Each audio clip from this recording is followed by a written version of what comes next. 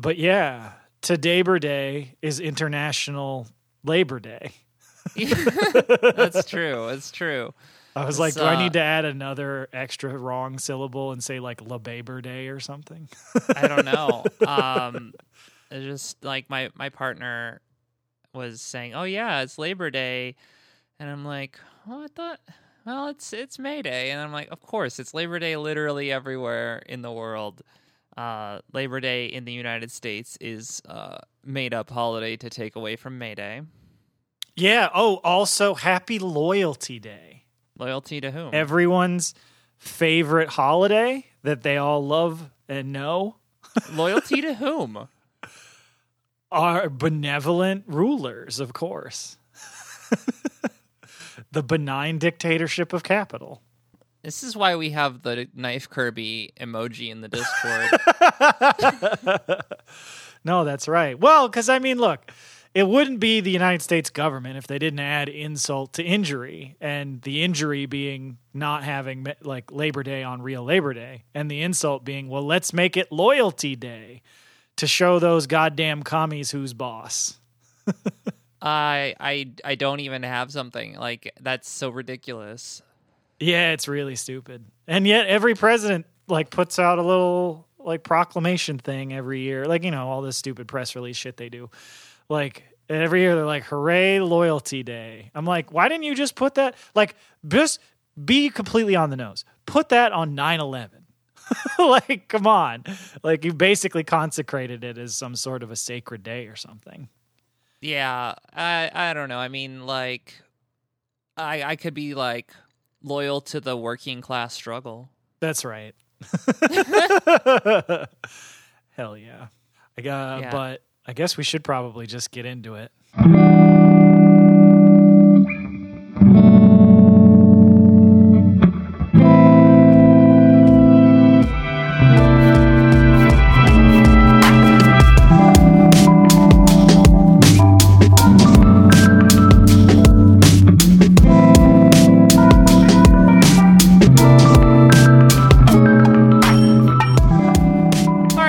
As you may have heard, or more specifically not heard, John's not here today, so it's just going to be Dan and I, and you are listening to Work Stoppage, your favorite labor news program on, well, I guess the day after Labor Day, because we're recording on...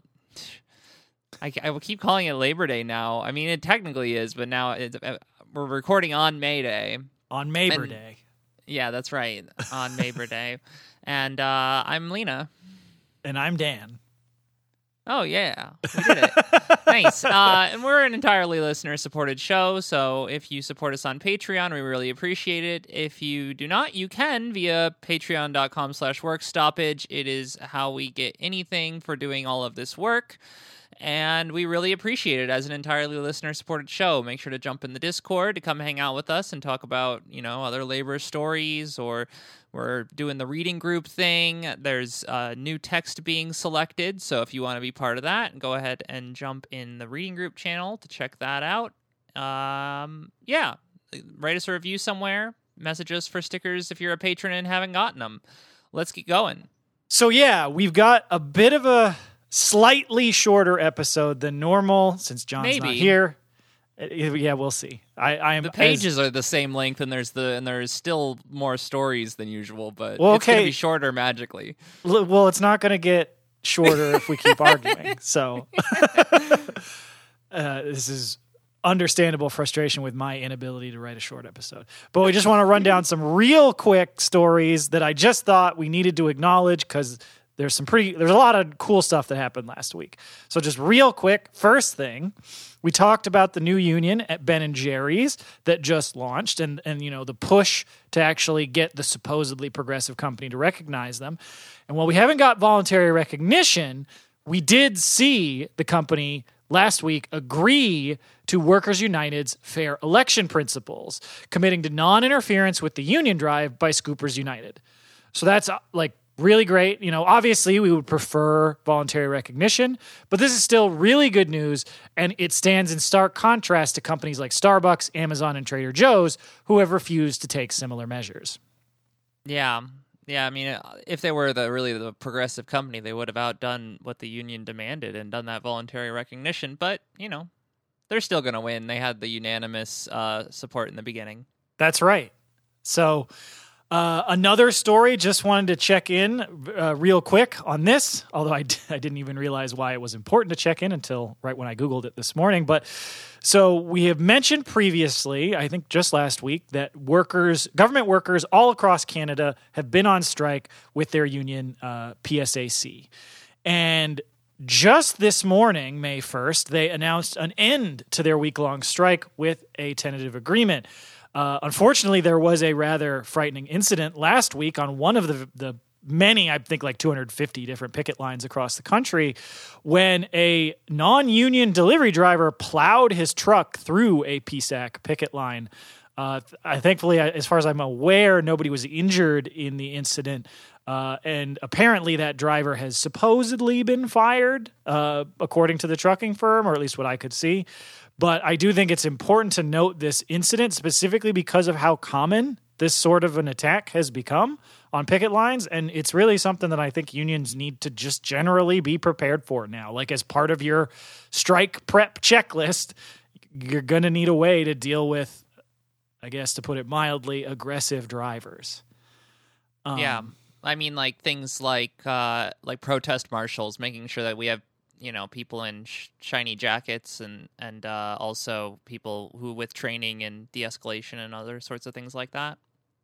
Yeah. And I mean, potentially more than that, depending on how long, spicy, and militant your strike is and what the goals are. But yeah, take that advice as, just as as you can imagine. But following that incident, today, just early this morning, on Monday, we did hear that the union has reached a tentative agreement with the federal government of Canada to end the strike for most of the 150,000 workers who have been striking. Now, that's not all of them, and there is a decent chunk, the 35,000 Canadian Revenue Agency workers, they do remain on strike. But over 100,000 other workers, there's now a tentative agreement, and workers reported back to work this morning. Now, of course, we don't love when that happens and workers don't get to vote before that happens. But this being a federal strike against the federal government, I'm not exactly surprised that was a condition of the tentative agreement. The TA, as reported, includes a 12.6% raise, which averages out to basically exactly a 3% raise each year over the 4-year contract, which is retroactive to 2021 because of how long these negotiations have been going on. And includes a one-time $2,500 bonus. And then in addition, the deal includes new provisions allowing some possibility for remote work with a joint union employer board to review disputes when workers are told they have to stop doing remote work and don't want to. And then additionally, something I thought was actually pretty cool, the deal includes new time off for Indigenous workers for traditional practices, like if you've got a big event coming up or a ceremony or if it's season to go hunting or fishing or something, then they won time off for Indigenous workers for that, which that is not something I've seen in a lot of other contracts, and I think that's pretty cool. But the rest of it, to be frank, with only the 3% raise every year, I feel like the government of Canada could have done a little better than that. Yeah, let's see what the workers think about it. Yeah. And then just a real quick one. So that store, the Starbucks location in Ithaca that had the disgusting maggot-filled overflowing grease traps that was closed last year, well, of course, the company continuously said, well, we closed it because of business reasons. Well, leaked corporate emails released last week from Starbucks and highlighted by the union show that internal discussions within the company really highlighted the media coverage of the union drive at that store because of all the disgustingness from the overflowing grease traps, and that was clearly one of the primary reasons the company closed the store, which underlines not only the fact that Starbucks is constantly lying, but that they are in fact breaking that law too and illegally closing stores because of unionizing. Surprising no one. Right, exactly. And then let's see. The next other thing, just wanted to shout out the workers, the Teamster workers at Rise Dispensaries, owned by GTI Green Thumb Industries in Illinois, who have now been on an unfair labor practice strike against these businesses for 12 days, which the Teamsters actually say may be the longest ULP strike in the young legal cannabis industry's history, which is interesting. The workers launched this strike after Rise management violated the classic button clause, demanding that workers remove their union buttons. And in addition, that basically was also the straw that broke the camel's back about how low these workers' wages are. So while the prompting incident for the strike was breaking the hallowed button clause of the NLRA, they're also using it as an opportunity to bring attention to how low their wages are. In response, the company has hired scabs. They have hired armed security guards, and they have erected a privacy fence around their dispensaries to try and block out the picketers. Yeah, I think that this, if we can take one strong lesson from this, is that the records in the legal weed industry are pretty low. So you can set a lot of world records in this way by unionizing your local cannabis store and going on militant strikes and improving working conditions for people in that industry. That's right. Absolutely. And speaking of going on militant strikes to win things for people in your industry, so the bargaining team for the academic workers at Rutgers has finally reached an actual tentative agreement. Folks may remember from a couple of weeks ago when their strike was suspended that the unions had reached a framework of a deal with the administration through the intervention of New Jersey Governor Phil Murphy. But it's been 2 weeks kind of dragging on while the unions hammer out the final details. But now there is a tentative agreement, the details of which, some of which have been posted. I dropped some stuff in the Discord. It seemed pretty similar to the stuff that was announced 2 weeks ago, or at least what we had heard as far as wages. So, when workers have a chance to vote on it, if the strike officially ends, we'll get more into the details on that. But they'll be voting on that this week. So that's a big development there. Then just one other super quick announcement. There is now a third Barnes & Noble location that has filed for a union election, and this was at the store's biggest location in Manhattan, where workers marched on management and declared their intention to unionize on Friday, April 28th. Hell yeah. Love a march on management. That's right. And then just wanted to real quick, this really in another week probably would have been a full story, but wanted to shout out some workers who just went on strike today. This was brought to our attention by one of our listeners, where 800 public workers in Shasta County, California, announced a 2-week-long strike starting today, May 1st. They're fighting to improve wages that they say are so low that it's actually keeping the county from being able to properly staff all their needed positions, and that there's like 200 positions vacant with the county government because of how low the wages are. No, just nobody wants to work there because they just don't pay enough. And so the United Public Employees of California, Local 792, which is affiliated with LIUNA, which represents those workers, has also noted that the county's offer for the new contract for the workers with a 2.5% raise not only represents a pay cut due to inflation, but it comes paired with a 66% increase in healthcare costs, which leaves workers with a lower take-home pay than they had before the proposed offer. In actually like a 7% wage cut. And so workers are instead demanding a 15% pay raise so that it cancels out basically both the inflation and the increased healthcare costs. So like asking for a 15% raise may sound high, but it's like honestly kind of what they need just to break even. And so the union does actually say they did announce a planned end date of 2 weeks, basically saying that, they didn't want to deprive the citizens of the county of the services that they provide in their jobs for an overly long extended period of time, which, seems noble, but also potentially undermining the leverage of the strike. So, but regardless, shouts out to these folks. Complete bullshit to get offered a deal that represents a pay cut. Yeah, like a straight up pay cut. Like, the raise there is even pay cut, and then the increase to the healthcare premiums on top of that is just, as is said, insult to injury. Yeah, it's terrible. But moving on to our first full in-depth story this week. This is probably one a lot of people saw because this made a lot of big headlines, at least the day it was announced.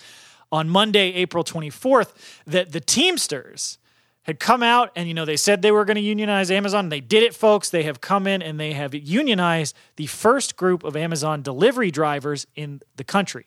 And I know I may be sounding a bit flippant in my tone of voice, and it's not because the work that the Teamsters did wasn't incredibly cool, which it is, but that it's going to highlight a really big problem in U.S. labor law. So in this announcement, the union noted that the 84 workers at Battle Tested Strategies, which is not if you just told me the name of the company, I wouldn't have said, oh yeah, Amazon Delivery Company. I would have probably said that's a mercenary company. Yeah, I was about to say, this is definitely a contractor for the military-industrial complex. Yeah. But no, they are in fact a delivery contractor. I believe that Amazon's term is Delivery Service Partners, or DSPs. They operate out of the DAX 8 facility in Palmdale, California, and they had their union voluntarily recognized by the company owner last week, who also agreed to a contract with the workers basically right away. That was really interesting to me. It seems like it was almost coordinated in a way that the owner seemed to know exactly what Amazon was going to try to do and really wanted to actually make it so that the workers weren't so in danger. Right. And like the contract that... See, the thing is, even if Battle Tested Strategies does not sound like a delivery company, but I can't just use the acronym because it's BTS, which isn't that like that big K-pop band? Yeah, and K-pop is a criminal organization, or is a criminal industry. I mean, yes, but so see, this is the thing. There's no good option. But anyway. If you know a lot about K-pop and how criminal it is, let us know. Oh, man. Yeah, we could get into all the ripple effects of U.S. neocolonialism in Korea. But actually, I mean, really, this was really just straight colonialism.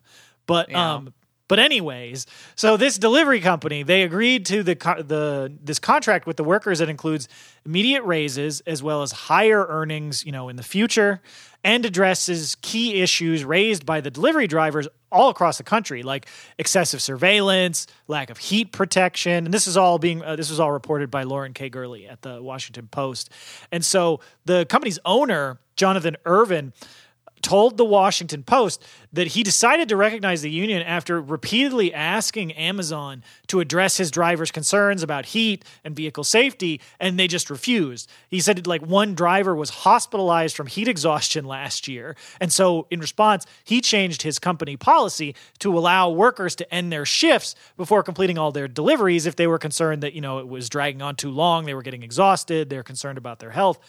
And in response to that, which is the sort of thing you'd be like, wait, isn't that mandated by law? I was about to say, that's literally it's just saying we will abide by the law. But in response to that, Amazon threatened to cut the company's contract. Yeah. How dare you treat these drivers humanely? You get back to whipping them half to death right now or you're fired. Yeah. I mean, it's straight out of if, we did that patron episode about Sorry We Missed You, but it really is. It comes back to that movie for me so much. That's why I love that movie. Anyways, watch Ken Loach movies, folks. Great social realism. But yeah, so in this announcement, Victor Mineros, who's the secretary treasurer of Teamsters Local 396 there in Palmdale, California, said, quote, Amazon delivery drivers at DAX 8 have made history by organizing their union with Teamsters Local 396 to demand dignity and respect at work. I commend these workers for their courage to take on this greedy multi-billion-dollar corporation. We are confident that this will lead other Amazon workers nationwide to organize with the Teamsters, end quote. I think that it's really important the way that they're phrasing this is that these are Amazon workers. It may seem like they are just contractors, but we're going to get into a little bit more. But before we get to that, we're going to get one more quote, this time from Rajpal Singh, who is one of the newly unionized drivers, who told the Washington Post, quote, "We just want fair pay and safe jobs. I hope other drivers join in because what we deserve is not what we're getting," end quote. Yeah, I mean, I think that's putting it mildly. So this is, obviously this is a big deal. Like, this contract is the first one reached with any of Amazon's over 3,000 delivery service partners, those independent contracting delivery firms that the company hires to deliver packages all over the country. But it really, again, gets into these distinctions that don't make any sense in U.S. labor law, which is that the contract is directly with the workers and battle-tested strategies. Amazon does not play a part in it because according to them, they are not an employer of these drivers. The drivers only work for battle-tested strategies. Which, of course, yeah, that doesn't make any sense because, like, Amazon has strict control for every one of these DSPs. It's in the contract terms between Amazon and these independent, in air quotes, contractors, that they control wages. Amazon controls routes, they control schedules, and they have the ability to directly fire drivers. So they are employing these people. Right, exactly. And this is the thing. So it's very similar. We've talked about this on the show before, the way that franchising has been used to have a loophole in the way that, McDonald's is like, oh, we don't employ any of these people that work at McDonald's. It's the franchisee who's the employer. You go bother them with their labor law violations. You leave big corporate McDonald's alone. Yeah, it's just a sleight of hand, if anything. Yeah, it's bullshit. Like, these workers obviously work for Amazon. If one entity controls how much you're paid, they control when you're there, and they can have the ability to fire you, you work for them. Like, that just is how it is. But because of that bullshit legal separation, Amazon has the option of simply cutting bait with battle-tested strategies. Now that they've unionized, they can simply choose to not renew their contract. And that's actually what they've told the press that they have done. They told the Washington Post and Dave Jamieson at the Huffington Post independently that they had already planned to stop working with battle-tested strategies even prior to the union drive. Amazon spokesperson Eileen Hards told reporters, quote, "This particular third-party company," of course they say that in there, had a track record of failing to perform and had been notified of its termination for poor performance well before today's announcement, end quote. Which, I believe that, if there have been workers complaining, if they got even the slightest whiff of that Amazon's ready to cut them loose. But that also, if they were employed by Amazon, would be a violation of labor law. Right. And this kind of vague separation is just an excuse to be able to fire union workers. Yeah, I mean, I certainly can believe that Amazon had been planning to cut the contract with this place before, this past Monday.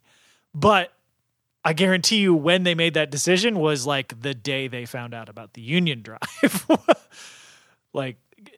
Come on. And the thing is, there's a history of this, too. Back in 2017, the Teamsters organized another DSP, this time in Michigan. They didn't reach a contract with that one, but they did win a union vote. And right after they won the union vote, Amazon cut the contract with that DSP. And now Vox and a couple other press outlets that I've seen have reported that that Amazon's contract with battle-tested strategies runs through October. And so for the moment, these newly unionized workers are still delivering for Amazon. So they are, in fact, unionized Amazon delivery drivers. But the company's statement does seem to indicate that they will not be renewing them when their contract expires in October. And that really gets to the problem of this, which is that the fact that they're not counted as a joint employer means that they functionally can fire workers for unionizing, because they're claimed not to be working for them. Well, yeah, and there's metrics for having any company that exists, I mean, they could basically say that, oh yeah, we were about to cut that contract loose anyway, because they just are they have turnover for everything. They have literally a plan to cut their entire transportation service and hire a bunch of new companies. Like, they could just say it's part of their plan, whether it was specific to this one or not, and the union just makes it a convenient reason to be like, oh yeah, it is time for this one to go. Yeah. So one thing I will say, and the Teamsters seem to have been very intentional about this announcement. And it's possible that Amazon will be able to just fire these workers. But if they do that, if they do cut the contract, I feel like it's pretty much assured the Teamsters are going to be filing a lawsuit against them for an unfair labor practice, for firing workers for protected concerted activity. And while at the moment there isn't an interpretation saying that Amazon is their joint employer, I mean, I think the Teamsters have a pretty strong fucking case that Amazon is these workers' employer. Yeah. And that therefore this would be an illegal retaliatory firing. And should they get that, because of course, as we've said on the show so many times, just getting your job back is not a sufficient penalty for companies illegally firing you. But the more important thing here would be that would set the precedent that every one of those 3,000 DSPs around the country is an Amazon operation. And that would mean that that they can't be fired, every single one of them, for unionizing. Now, they could be fired for all sorts of other things, and, we've talked about how that debate is always difficult. But that would open the door to make it so much easier for a union like the Teamsters to organize every Amazon driver in the country. So we'll be continuing to keep our eye on this one, because that could be a huge precedent-setting change. Yeah, it's an interesting tactic to set up a loss that is going to happen in order to bring it to actual litigation of some sort. Yeah, I mean, and obviously none of that should be necessary. And they have been out there like, hey, just pass the PRO Act so we don't have to do this. Mm-hmm. But I honestly, we've said so many times before, it's a waste of time to rely on the Democrats to pass better labor legislation. So what's another avenue? Unfortunately, because of, how bullshit our fake democracy is, you have to do this shenanigans with the NLRB. But if it sets the precedent, that's almost as good as passing labor reform. Yeah. Well, speaking of labor reform, and also a union that tends to act as an arm of the funding operations of the Democratic Party, let's talk about the UFCW convention and what sort of things have been going on there. So for the last couple of years, we've seen major victories by rank-and-file reform movements in the two biggest unions in the U.S., the Teamsters and the UAW. After fighting for years to get Democratic elections of leadership, militants in the TDU and the UAWD successfully beat out the old guard of the business unionists who had managed the decline of both unions for years and brought fresh faces and a promise of a more democratic, more confrontational union willing to fight for the members.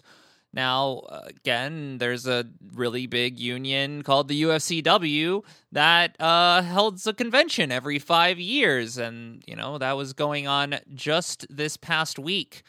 And we got to see the Essential Workers for Democracy caucus or group, basically members of UFCW who have been trying to create a militant reform slate and create actual reforms within the union, show up to this convention and try to have their voices heard.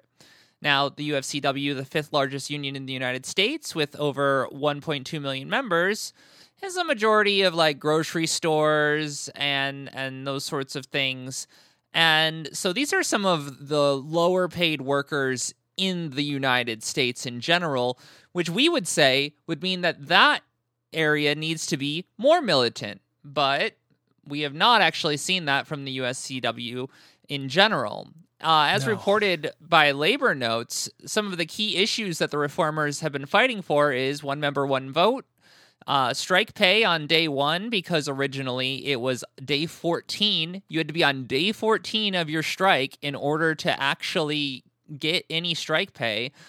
They wanted a cap on salaries of international officers and a restriction on the ability of the national union to impose trusteeships on a local. Yeah, and I mean, one of the things that I think is really key to emphasize with that strike pay thing, strike pay on day 14, like that's bad no matter what your job is. But if you work at, say, a Kroger, the biggest grocery store in the country, and therefore, probably the biggest single company that is unionized by the UFCW. But we've talked about how horrific the working conditions are for workers at Kroger, and it's like half of the workers have to pick between rent and buying enough food. So that's the situation that the majority of the workers are facing, and you're telling them that they're not going to get paid anything for 2 weeks. You're talking about folks that are already living, paycheck to paycheck doesn't cover it.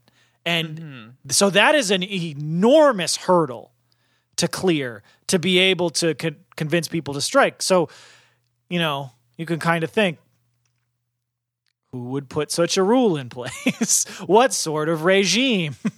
Yeah. Well, obviously business unionists or people who are interested in labor peace, which, I mean, I think that the UFCW was one of the original companies that came to form our original statement when they were talking. Because was it the UFCW that was talking about organizing the wheat industries with the labor peace? Oh, sorry, the UFCW is I know I'm getting my words mixed up. We're recording later than usual, folks. You're going to have to give me a small break. And the thing is, though, when we look into how the union's been run under the leadership of current President Mark Perone, you can start to wonder why Lena might have accidentally called the UFCW a company. And to get into that, there has been some really great research done by some folks who have been working with Labor Notes. I believe it was Chris Bomer. I apologize if I screwed up the name. I should have put it in the notes. But there's a great article digging into the conditions at the UFCW over the last decade. So since 2014, when the current president, Mark Perone, took office, the union's assets have risen over 60%, from $320 million to $520 million. Now that by itself sounds fantastic. I mean, you gained over 50% in a decade on your assets. You made $200 million. That's a lot. Problem is, in that same period, the union lost over 100,000 members. And the point of the union, because it's a workers' organization, it's not a capitalist organization. It's not to just accrue money and build up a big wealth fund. It's to organize workers. And so if you lose 100,000 workers, it doesn't matter that you gained $200 million. You lost 100,000 workers, a decline of nearly 10%. That's not good. And spending on union activities such as organizing has dropped 25% during Perone's term at the head of the union. And the assets that the union has, all this new extra money, they're not being spent on strikes, because the union is averaging less than $700,000 a year on strike pay during this period, which, just to put that in context, by comparison, the union spent more in the past decade hiring consultants than it did on strike pay. And now that would be bad if it was they just barely spent more. They spent 12.6 times as much as they did on strike pay on political contributions. Now, I understand it's separate, it's a separate PAC, but it's you raised $67 million and spent that on donating shit to the Democrats, when maybe if you spent more of that to raise dues and raise your strike fund, you'd be able to go on more effective strikes more often. But anyway. Right. Well, and I mean, creating that militant movement that is actually the way in which legislation comes to exist. As we know, as, people who look at history and the way that things actually change. Right. And so there's another part of the reason why the union has spent so little on strike pay. It's not just because the president, doesn't want them to strike and discourages strikes, and generally the board is run by business unionists. It's also because the bylaws of the UFCW are extremely undemocratic. And now, to be fair, we have seen clauses like this at other unions as well, and we don't like them anywhere. Specifically, what I mean is that launching a strike in the UFCW doesn't require a simple majority vote. It requires a 2/3 vote.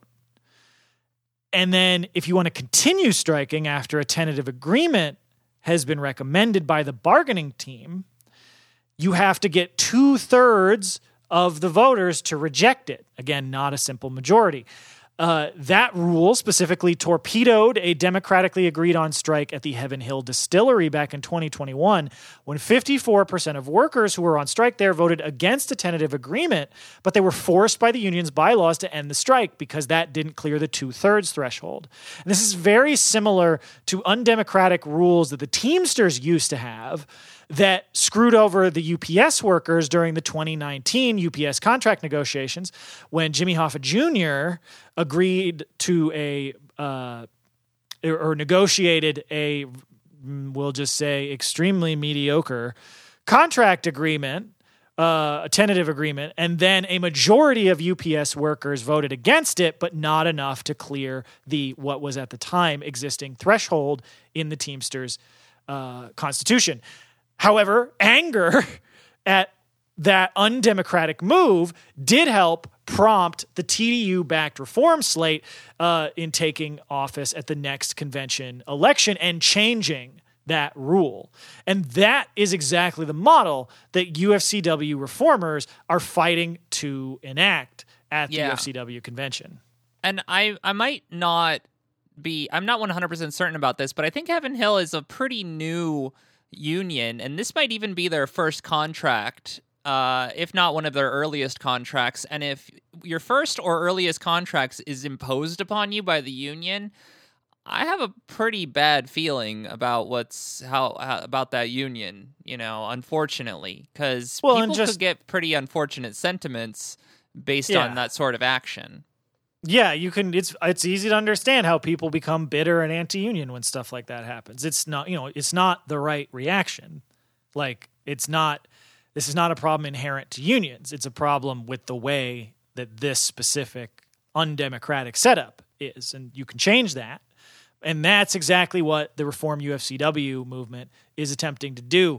But one other thing that they pointed out is that much smaller unions than the UFCW, like the CWA and Unite Here, have vastly outspent the UFCW on strike pay, which just underlines how the anti-democratic bylaws of the union support maintaining this, stagnant, non-militant arrangement that is currently being run by the business unionist leadership of the UFCW. And so the reformers are fighting for an increase in spending on organizing by 20%, and that half of that money be under the control of the individual locals rather than the international and being directed top down, so that organizing campaigns can be run in a rank and file manner. They're also fighting to cap officer salaries at $250,000 because currently there are at least half a dozen UFCW local presidents making over $400,000. And while, look, I'm not necessarily against workers making good wages, but it's tough to square when the average grocery worker salary for UFCW members is $32,000, less than a tenth of those exorbitant salaries by those. Again, only a few union local presidents like that. There's a lot of locals, and this is less, at least this is half a dozen, but that's a lot of money when you compare to the average salary that the workers in these locals are making.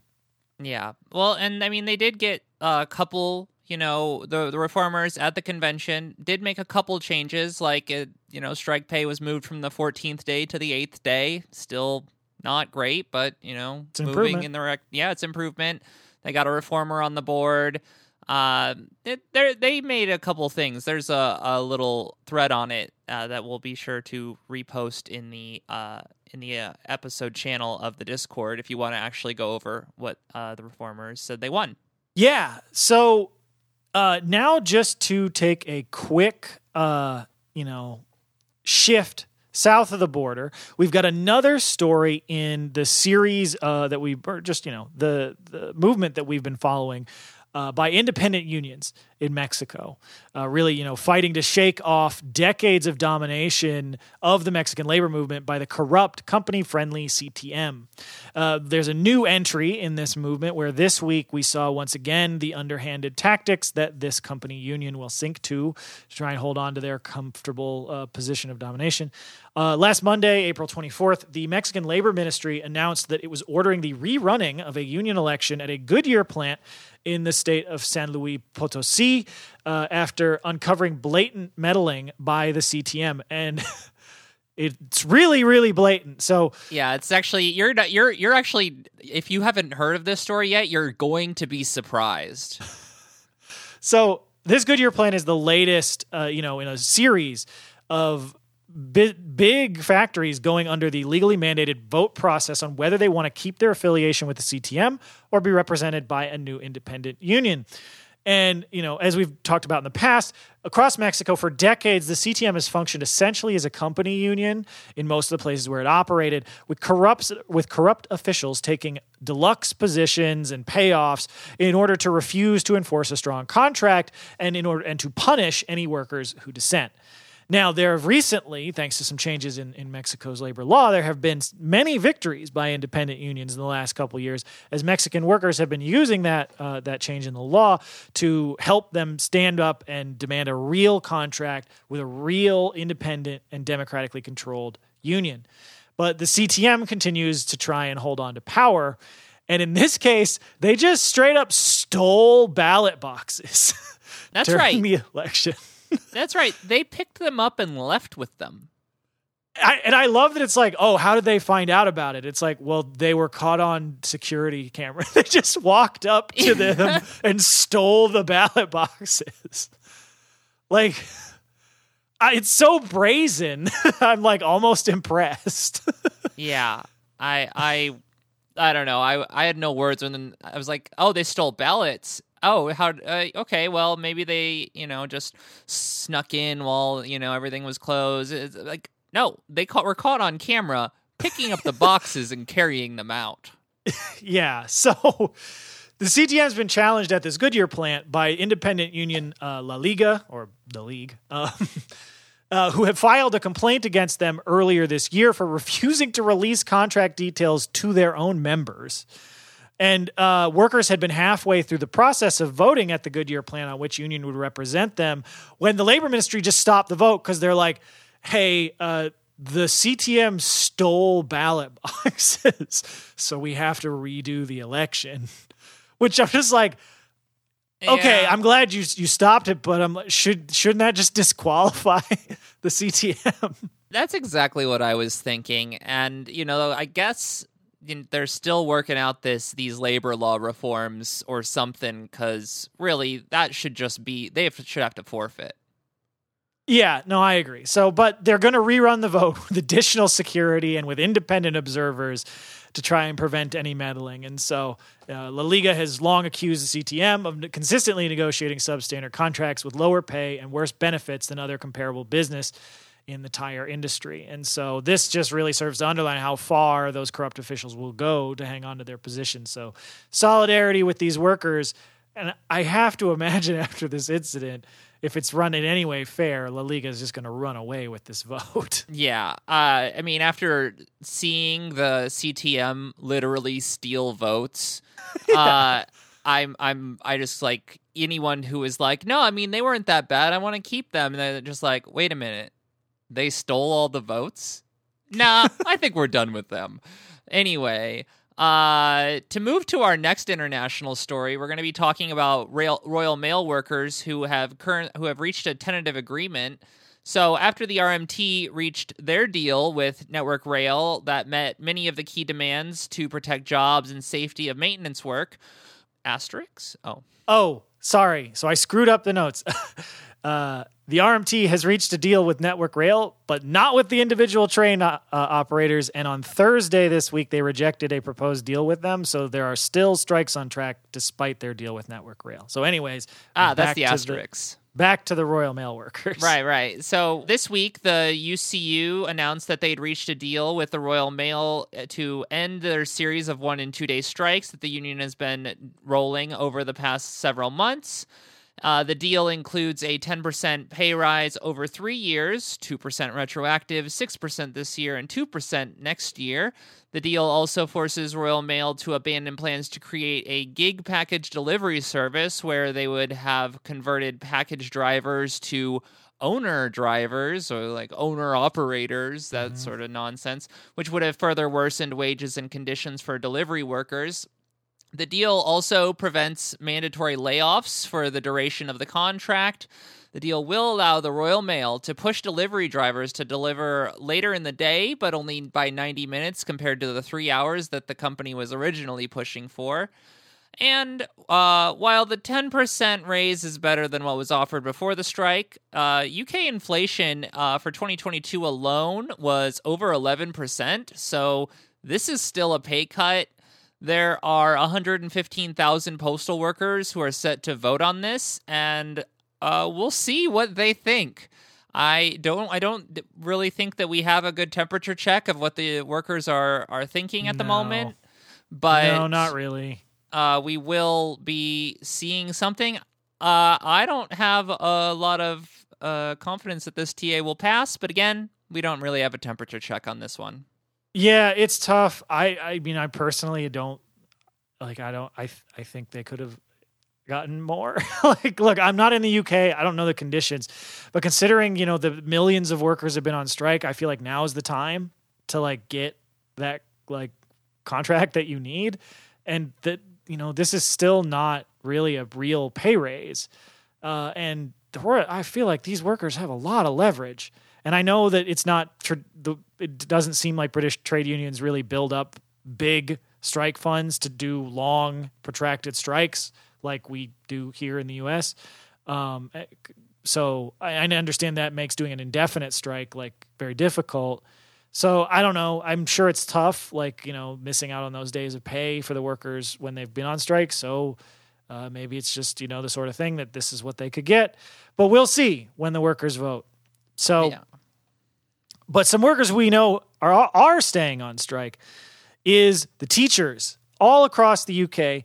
Last Thursday, April 27th, teachers launched another massive strike with 200,000 out across England, Scotland, Wales, and the north of Ireland.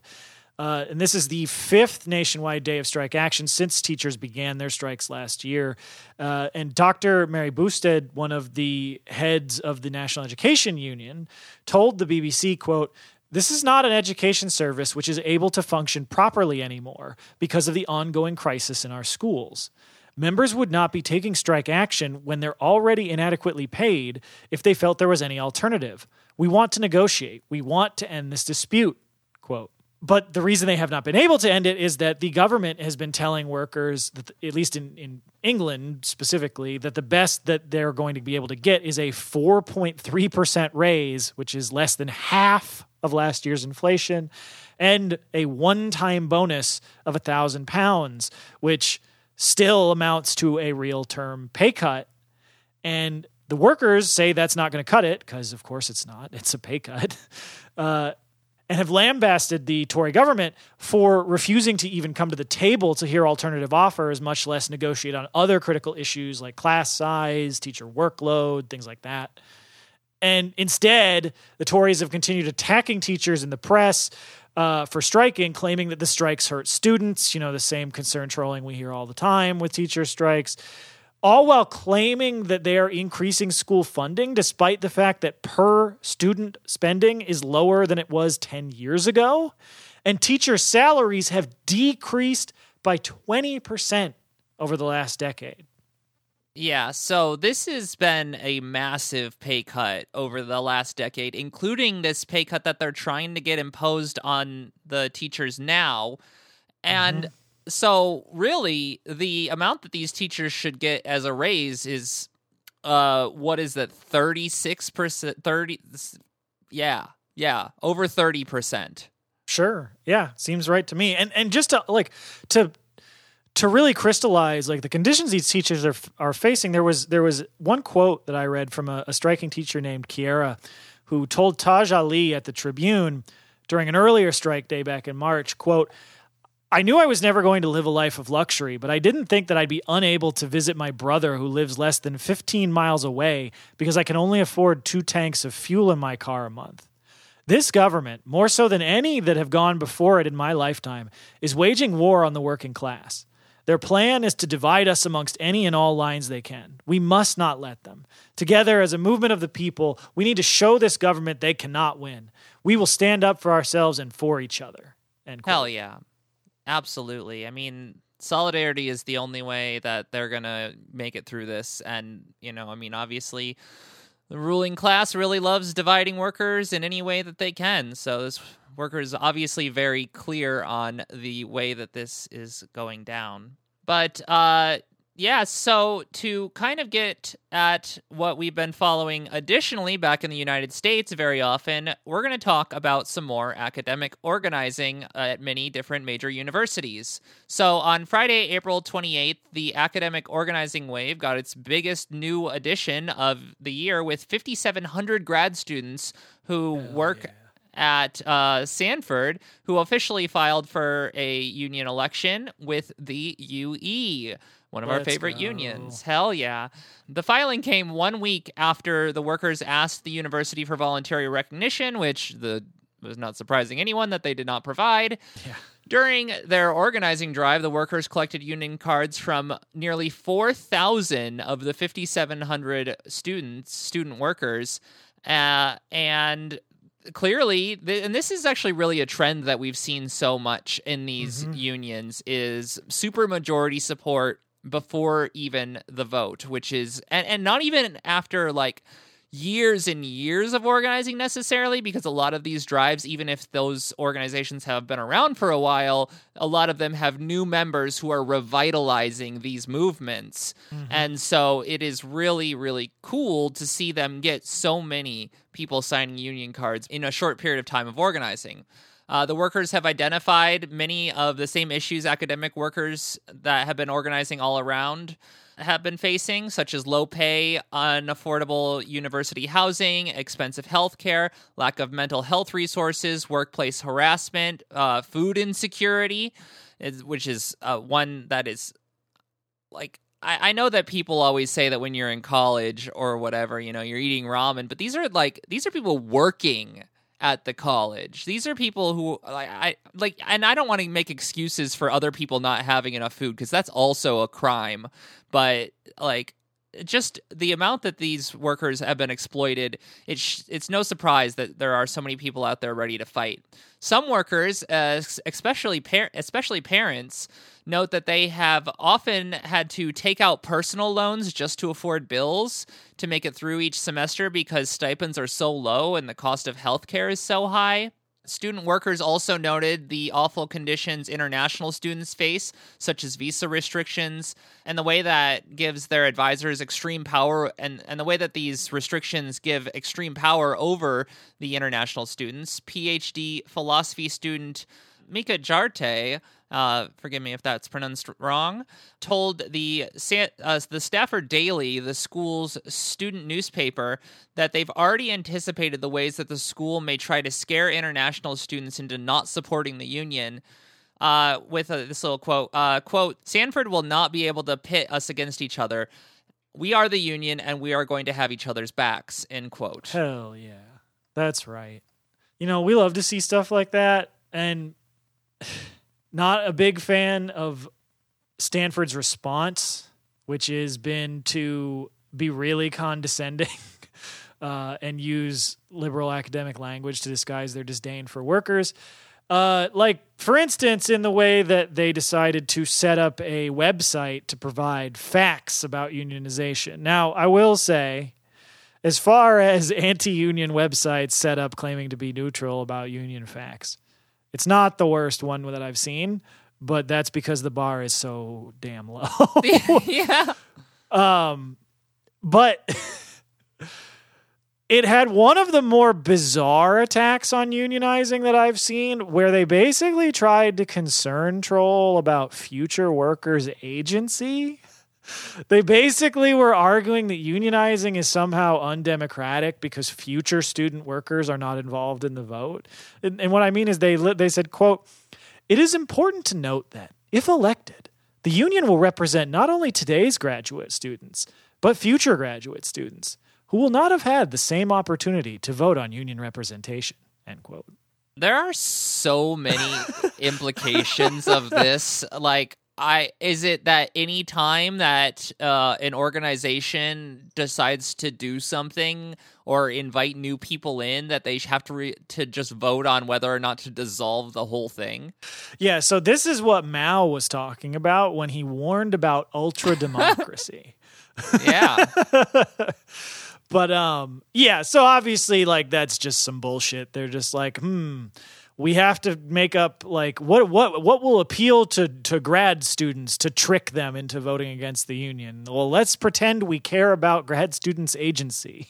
Yeah, which is like, it's just a slap in the face, considering, like, what agency do they have in the first place without a union? Yeah, I know. It's absolutely ridiculous. The other thing, though, that's also stood out to me about their, like, Union Facts website is their, like, really strong point that they, like, basically, if they could have put it in, like, super bold giant text without looking ridiculous, they probably would have, where it says they're like, well, you know, if a union is elected, we will negotiate on the things we're legally required to, and not academic issues, which are separate from employment issues. Basically, like, really trying to preempt them. Like, don't come in here trying to tell us about how to run the university that you help run.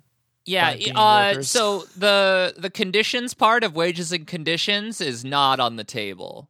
Right, yeah. It's ridiculous, but, like, the thing is, like, even though Stanford is, you know, pushing back against these workers, like, they've got supermajority support. They're gonna win. And so workers have remained very confident in that. And so organizer Tanya Flores said in a statement, quote, "It's really our hope that the university will recognize that these are solvable issues that we can work together to address, and that the university will respect our desire to bargain in good faith," end quote. And I'll just say, I think you are giving the university way more good faith than they have shown towards the union, despite them not deserving it. We see that very often with workers, that they really want things to be better. They really believe that things can be better, but the people in charge don't give a fuck. They just don't. They're really not interested in that. And, you know, in that similar note, we've got even more union news at universities, because meanwhile, halfway across the country on the same day, graduate student workers at the University of Minnesota voted to unionize in a 97% victory. Let's go. Like, it's amazing because they managed to get so many cards, and you're like, wow, they got a super majority. That's great. They're probably going to get like 80% in the vote. No, 97. Bam. I love that. When I was looking at them, it's like less than 70 people out of 2,500 voted against it. It rules. Yeah, and that's just one, because also on Friday, the grad student workers at UMass Dartmouth also won their union election in a landslide with a smaller bargaining group, but the workers voted 119-3 in favor of joining the AFT. Man, awkward to be one of those three people who is wrong. They are not. They're never going to admit it. They're like, that's going to be a silent no vote for the rest of eternity. On their deathbed, they're going to confess to their grandchildren, "I made a terrible mistake." But thankfully, my coworkers prevented me from ruining my life. That's right. But let's improve some lives of the listeners by going over some memes. That's right, folks. It's the meme review. I think that this will... Exactly. This first one, I think, is really interesting, even in the context of what we were talking about, because we've been talking about like reforming unions, but unions are workers' organizations and therefore are not subject to the exact same principles of, revolution. I mean, because what is there to revolutionize in a union? Because the union is the workers. They will, be the ones in charge. But this meme is kind of an old comic where they have, they're kind of knocking reform. And there's this bus. To quickly, basically what we're saying is this is making fun of people telling you to vote for the Democrats. That's what we're talking Exactly. I was trying to not conflate it, but then I am getting too long-winded because I got anyway. So they got this carousel. Sure. Now you've said it enough times. I don't know. Well, it's labeled reform. And then there's this bus outside that is labeled Socialism Revolution Departs When Full. And the reform people are like, join you, not a chance. At least we're getting somewhere, which is around in a circle. And this is very true. We need all of these people who are going to tell you to vote for the Democrats to get off of that merry-go-round and jump on the revolution bus. Motherfuckers will tell you they've got all these people elected, and then those people are elected, and they vote to give money to Israeli occupation in Palestine.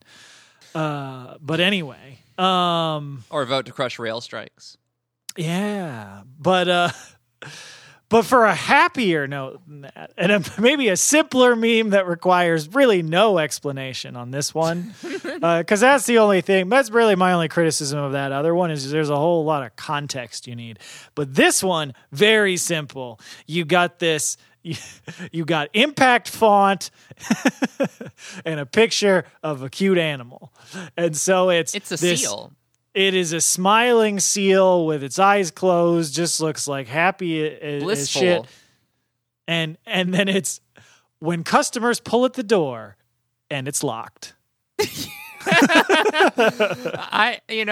People who have worked in service know this feeling all too well. And, in the mornings, it can be a little stressful if people are being real assholes, but also it's locked. You can just ignore them. Yeah, I mean, I only worked in like a service type position like when I was in high school, but like even then, like working at concessions, it'd be like when we got to the point where it was closing time, like in like after the halfway through the third period of the hockey game, and it's just shut that shit down, and people are walking up like, oh hey, can I get nope, go away, fuck off, we're closed. Oh, yeah. No, it's good stuff. And then our next meme is a classic. This is based on, it's not a classic, but it's based on a classic, which is the all your base meme, which I guess, I'm not going to explain it. You need to look it up if you don't know what all your base is. And you know what? It might not even be funny to you. But this one is a version with Marx's face, the Marx guy. Marx, wrote the book. Anyway, he's saying all your means belong to us, and I don't know. It's like this little throwback. I gotta say, this is like a Reddit type meme at this point. Unfortunately, yeah. I'm not on Reddit. I appreciate their effort. Like this, I feel like this is like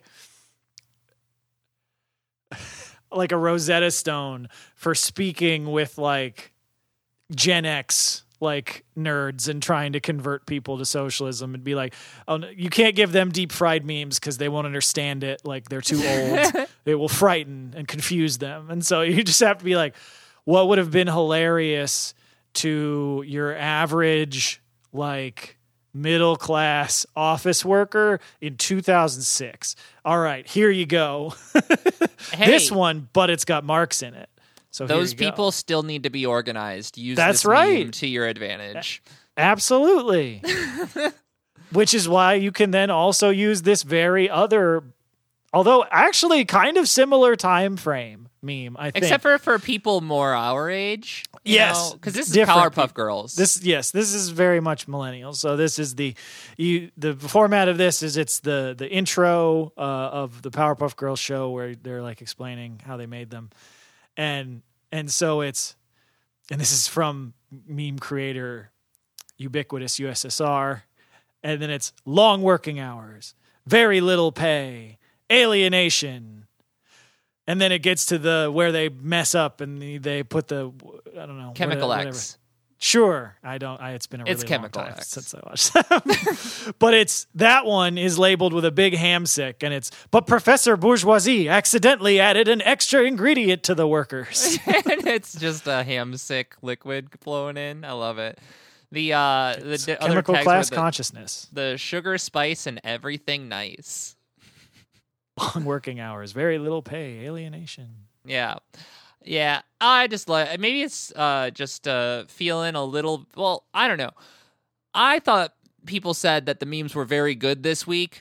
I thought that they were okay and had to go with these retro style memes, but also could just show how I am a little disconnected from the modern meme people.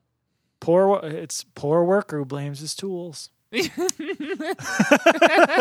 But our last one here isn't even really a meme. It's just graffiti. This is more like is this like a Valentine?